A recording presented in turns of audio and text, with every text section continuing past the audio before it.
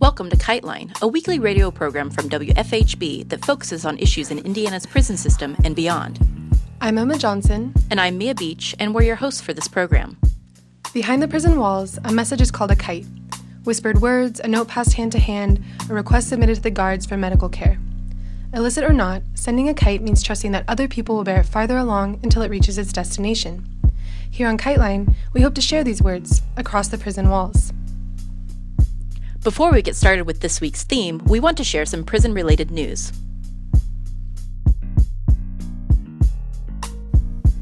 In 1979, new African prison rebels in the California system declared an annual celebration of Black August, a month set aside to mourn fallen comrades and continue their fight. On August 7, 1970, Jonathan Jackson was killed while attempting to storm the Marin County Courthouse and free Black urban guerrillas who were on trial there. A year later, on August 21, 1971, his older brother George Jackson was assassinated by guards in San Quentin. This murder helped catalyze the Great Uprising in Attica, New York. Continuing the tradition of prisoners' struggles in this month, there's a national call for solidarity with the fight to end prison labor. On August 19th, there is a Millions for Prisoners Human Rights March in Washington, D.C., alongside many smaller demonstrations planned inside and outside prisons across the country. More information on this can be found at incarceratedworkers.org. We just received word that Florida has placed every prison there on indefinite lockdown in anticipation of the protests tomorrow, August 19th, against prison labor. This means that all 97,000 prisoners will be denied access to visits, educational activities, religious services, and AA programs. They already lack air conditioning and access to some basic toiletries, with many indicating that this measure will only exacerbate the clashes disturbing many of the facilities.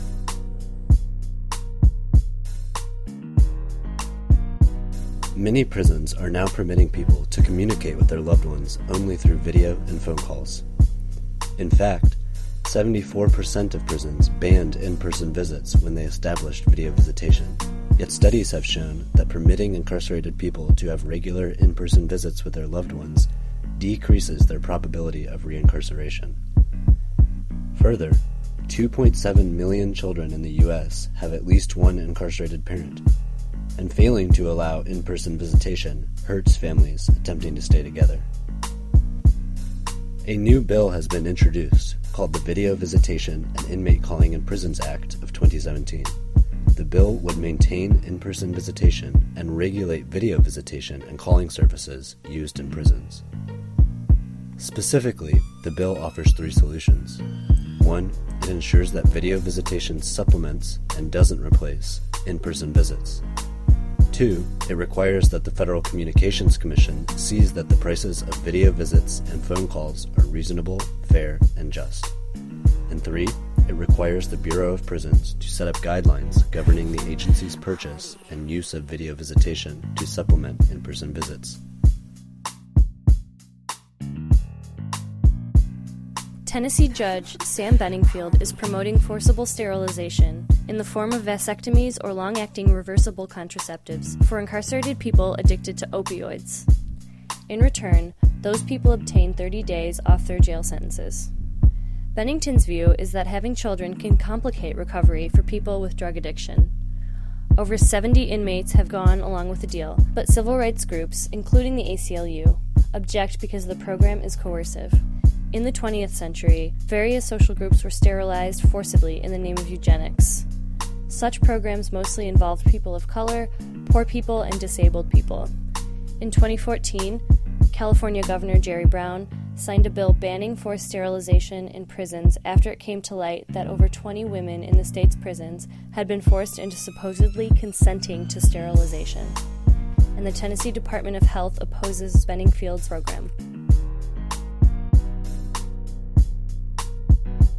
On August 6th, the New York Times reported that the administration of New York Governor Andrew Cuomo is giving over $7 million in grants to colleges and universities around the state to offer courses to prisoners. The grant program will provide classes to about 2,500 incarcerated people. In a recent interview, the Manhattan District Attorney said the classes were part of a public safety strategy to decrease recidivism, with that goal being the first premise of penal law. Currently, inmates are already eligible for classes in about half the state's 54 prisons, but those classes are funded predominantly by private sources. Only about 1,000 inmates currently take college-level classes. Under Cuomo's plan, 7 colleges and universities will offer courses in 17 state prisons. Only inmates with 5 years or less of their sentence left will be permitted to take classes.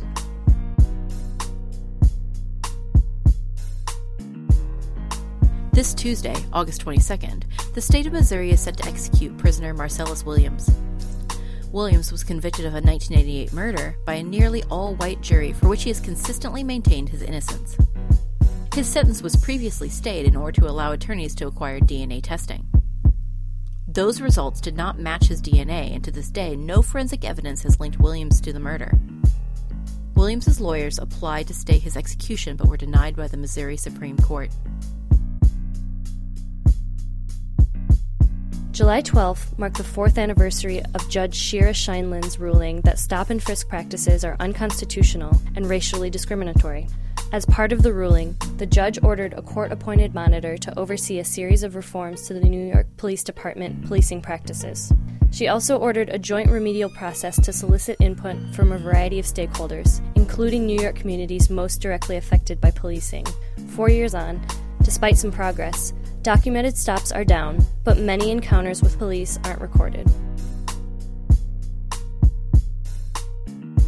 The following letter was sent to us from a friend of Keith Washington, who was in our Toxic in Texas episode. On July 26th, he wrote, "Today the heat index reached 107 degrees Fahrenheit. It is suffocatingly hot and all the fan does is circulate superheated air.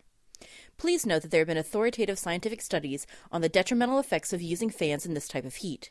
You know this. TDCJ's claim that, quote, we believe those mitigation efforts are effective, unquote, is not based on fact or reality. The truth is there is no mitigation effort being made. We received cool water one time today and no showers. Today I found out that not even the inmates in population are receiving cool-down showers. Where are these mitigation efforts? The guy I interviewed was the prisoner passing out cool water. He said, hey, this is the Eastham unit. We're way on the country. You know they do what they want here. This was on the subject of cool-down showers. Climate change is real, and TDCS and the state of Texas continue to reject convincing evidence that our planet is becoming increasingly hotter. The non-acknowledgement of this extreme heat is part of the inhumane punishment in Texas prisons. I am a chronic seizure patient. I take medication, and this extreme heat has brought on numerous seizures in the past. Now, today, July 26, 2017, the whole unit was placed on lockdown. To be trapped in these cells like this, in the extreme heat temperatures, is absolute torture, and I challenge Jason Clark to bring journalists to the Eastham unit, ADSEG unit, at 4 p.m. on any day in August and tell us how lackluster these wonderful mitigations are. When you combine toxic water, extreme heat, roaches, rats, and black mold, the totality of these conditions clearly violate the 8th Amendment. And that is why inmates at Eastham Unit and Caulfield have recently filed federal civil complaints challenging these cruel and inhumane living conditions. I firmly believe this lockdown is connected to an ongoing K2 epidemic all over TPCS and especially the Eastham Unit. Thank you, Keith Washington.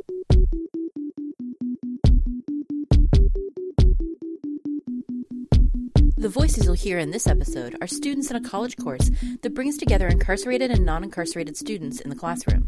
It's a course in the National Inside Out Prison Exchange Program. This one, a history class bridging Indiana University Bloomington and the Indiana Women's Prison, taught by Professor Nicole Siegel from the American Studies Department at Indiana University. This audio comes from a collaborative project where students were prompted to further investigate a topic of their choice. These students chose to explore the notion that prison is a place for reform.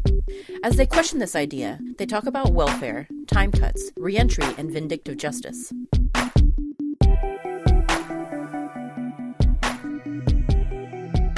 We brought together a group of students from Indiana University Bloomington and a group of students pursuing higher education within the Indiana Women's Prison.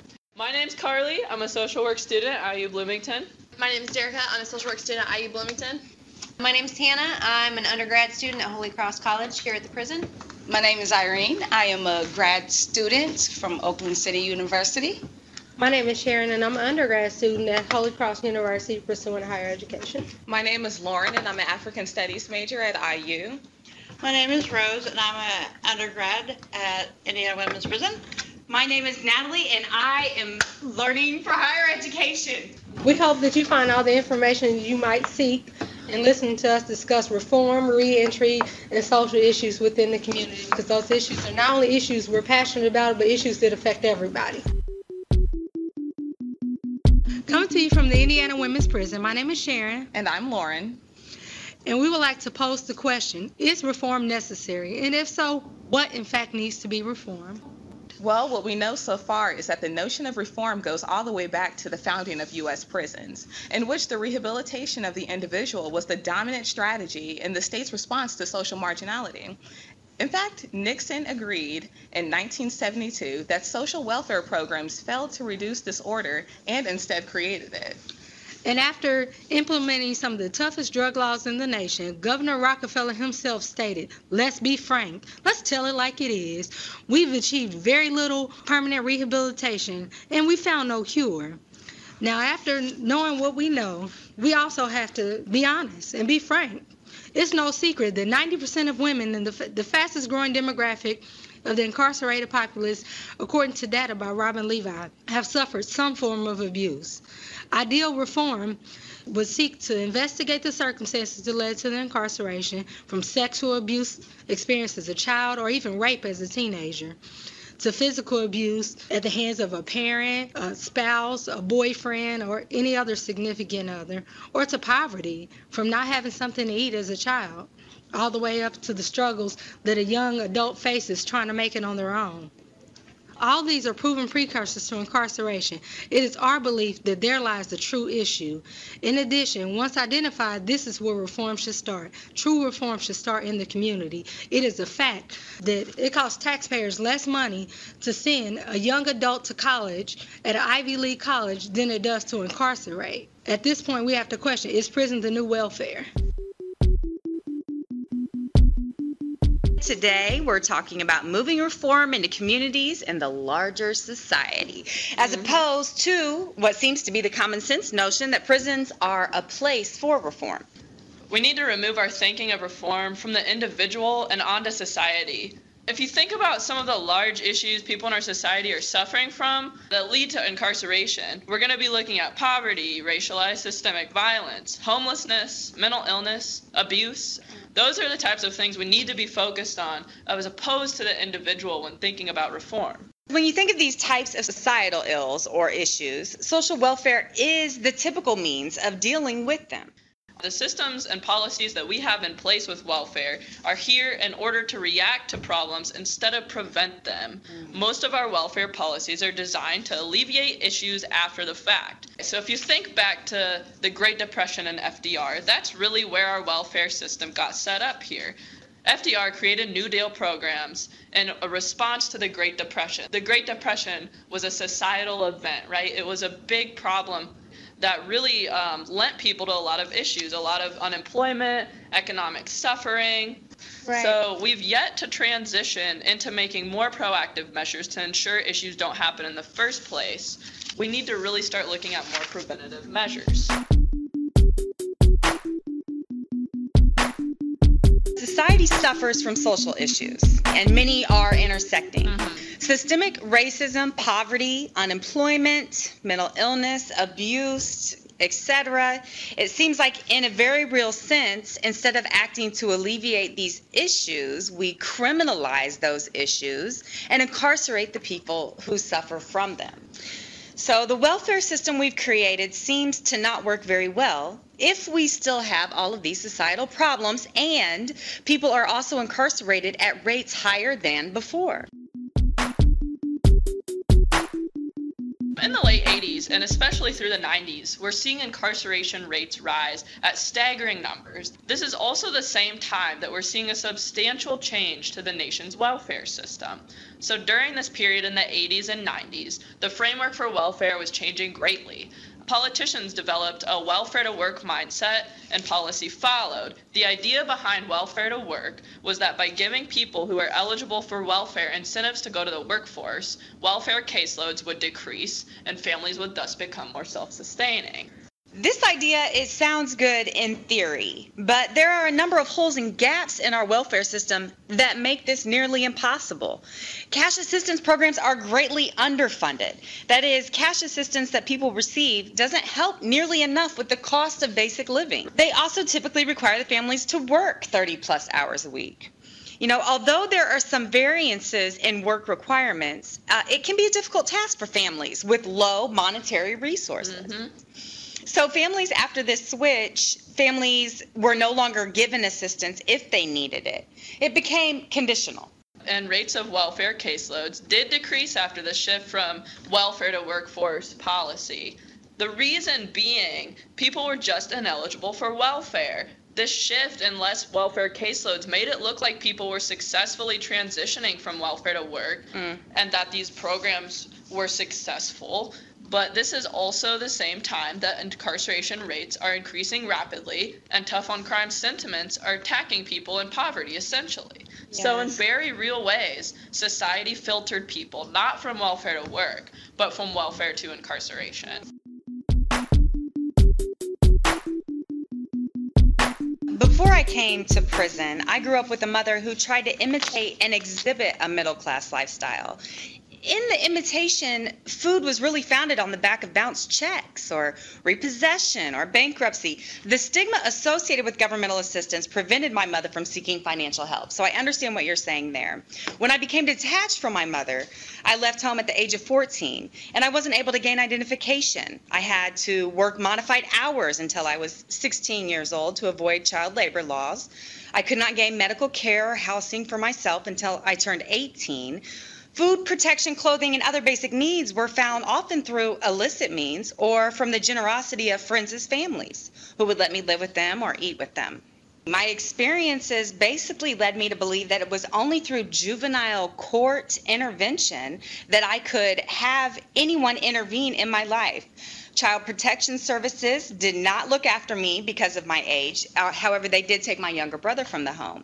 So I didn't have a guardian, and the only way to interact with the social welfare state would have been through juvenile justice, which of course I didn't want to do. I didn't want to have to spend vids in juvie. I didn't want to have to be away from a free lifestyle. I remember finally receiving the mental health care that I needed after I was incarcerated, which was simply mental health needs, developmental needs, healing from childhood trauma, how to respect myself, how to grow up. I needed a role model.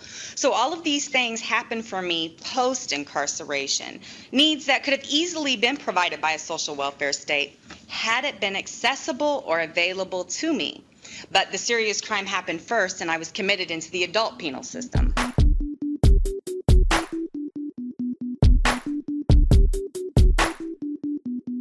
And it was unfortunate for me as well. However, the mental health that I received was at least mental health care. At least right. I had care. Now, to compare it to anything, I can't. However, I do know that it is the bare minimum. I know that I have to seek the services. I know that then that means that I have to be able to admit that I need the services. And it's not always the person who's in need of services that can identify the services needed. So that is unfortunate. But I am grateful for the mental health care regardless.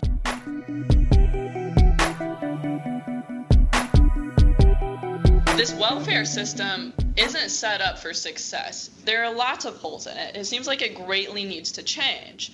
Prisons have served as an alternative for social welfare in our society. We can't just incarcerate people who suffer from systemic societal issues. Anytime you individualize societal ills, you're ignoring the systems, structures, and problems ingrained in how policies and government work.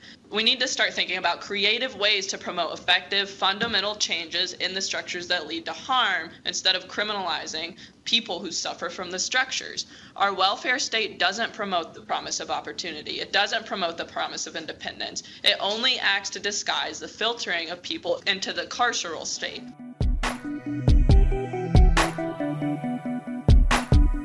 Being incarcerated at 17 years old, I grew up here. I was raised in prison, you could say. I've seen what I want to be, and I see who I don't want to be. I have strong relationships with my father, friends, and family inside and out of prison who encourage me and motivate me to be a good person. I plan to continue to maintain those healthy relationships and friendships. I have my associate's degree. My goal right now is to get my bachelor's. I'm running into a few issues with that. I'm having trouble getting my credits transferred, so it's affecting my attitude a little bit. I feel I should be able to get my credits transferred, so I'm starting over at scratch with my associate level. Hopefully I can get my credits transferred and get back into the 300 and 400 level classes. Other than that, maintain my friendships and relationships and keep a positive attitude and outlook on life. So time cuts are made available for incarcerated people. Once you earn a time cut through different programs, whether it's education, vocation, time will come off of your out date. So you stay out of trouble, you conduct clear, that plays a role. You can earn sentence reduction, which is a big deal in prison. It's an incentive for people to get out sooner. As a long-termer, you can get up to and no more than 4 years of time cuts. So it provides a bit of an incentive. It keeps you motivated to stay out of trouble and to do well, and with the goal of maybe modification, or they've got different appeal processes. But the issue with, as far as reform is considered, once you exhaust those options and you're told no and there's nothing else for you to do, you begin to stagnate and you may lose hope and you may consider giving up and backslide. I think that this is a challenging aspect for someone with a lengthy sentence, who we would consider a long-termer. And I think the question is, what is reform for a long-termer if the end goal isn't to re-enter? Why reform? What does reform look like for someone that can't re-enter? I believe that when attempting to have your case or your sentencing, when you're looking to have that reevaluated and to modify, in that instance, I believe that things should matter, such as character witnesses, people that see you day in and day out, whether it's the correctional officers, your college professors, your friends and family. These are the people that not only were personally affected by our crime decades ago, but also who are the ones that have seen the change, that have seen the growth, and who are willing to give us that second chance. But those aren't the ones judging us. Those aren't the ones giving us that second chance. The ones dictating our future are people that don't know us, who are judging us and telling us no based on, I think that, in my instance, let's say, a 17-year-old girl that's sentenced to 100 years in prison. Do I need 100 years to reform? Is that how long it would take for rehabilitation to take place? And if it takes place before then, if the goal of incarceration is reform, is rehabilitation, who gets to look at me and say, you're reformed? Now try. Now try again. Now you get to go out. You get to prove yourself. You've made these changes. Try again. That doesn't happen. You reform, you rehabilitate, you change, and then you're still stuck. So then now what? So at 67 years old, I'm not going to have family left. Who am I going to go home to? At my age now, I have family to go home to if that were an option. I have somewhere to go. I could have a chance at life, If I have to wait that long until I'm almost 70 years old, that's going to be a completely different world. I'm not going to have anyone to go home to. I have no knowledge. I have no work experience. I've never paid taxes. I've never paid bills. I've never lived by myself. I was a senior in high school when I got locked up. That's the scariest. At that point, why not just stay in prison?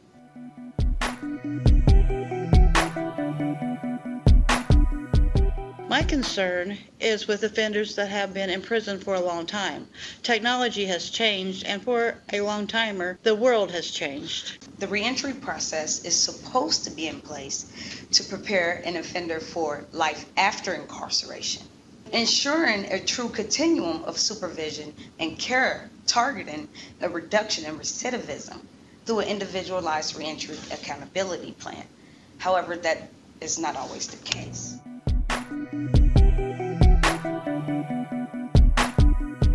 What would it look like if the penal code were genuinely founded on the principles of reformation, not vindictive justice? First, I don't believe that Indiana's prisons would be as crowded as they are, because there would be fewer people incarcerated if the penal code were actually genuinely founded on reformation, not vindictive justice. This would be the case because a vast number of more than 22,000 prisoners in Indiana were sentenced because of drug convictions. People convicted of drug offenses should be receiving drug treatment rather than be placed in an incarcerated setting, which can exacerbate their condition. Many people who end up in the criminal justice system in today's society would benefit more from mental health treatment than to be stuck in a penal institution where the treatment that would help them become more stabilized would be sparse at most. There would also be more programs available for those who were interested in bettering themselves and improving their mental and emotional health. I think that even if the penal codes say that they're there for reformation, they truly aren't. In many institutions, there's a lack of opportunity, and if the goal is to reform, stripping away opportunity and labeling, it's counterproductive in itself. Right. So something else that needs to change is mandatory minimum sentencing, the point system, solitary, anything like that, because at the end of the day, you're not being reformed. That is vindictive justice. Speaking from a personal standpoint, I feel like the system isn't founded on restoring a person, because personally, I feel like if a person was basically sentenced, say for instance, I was sentenced to serve out 40 years. I came in, I've done everything accordingly. I've worked really hard trying to better myself as a person. When I came in, I was extremely young, uneducated, so I had a long ways to go. With that being said, I started putting myself in programs and doing what I had to do to better myself. 15 years later, here I am. I don't look at life the same as I did as a 17, 18-year-old young adult. I'm a grown woman now. I think differently. So now with having just 3 years left to my sentence, if I was to petition to the court system to see if they would try to modify those 3 years down, being that there's nothing else I can do to knock down any more time. I completed all programs in the facility back in 2010. So for the last 7 years, pretty much, I've just done prison time. And if there's nothing inside of an institution for you to do to keep your mind going, it becomes counterproductive. So I feel like, I don't know, maybe it is vindictive justice, because what would be the point in not granting someone who has met all of the requirements the last 3 years, work release or house arrest or something that would help them transition back into society?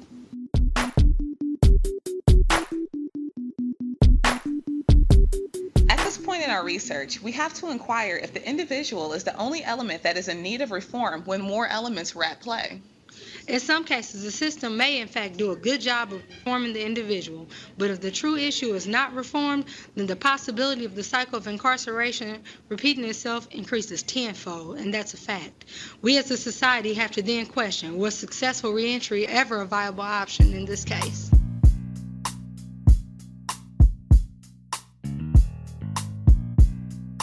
This has been KiteLine. Anyone affected by the prison system in any form is welcome to write us via our P.O. Box, KiteLine Radio, P.O. Box 2422, Bloomington, Indiana 47402. KiteLine wants your feedback. You can reach us via email at kitelineradio@gmail.com or find us on Facebook. Are you or someone you care about affected by the prison system? You can call us to record a message to be played on the air at 812-269-2512.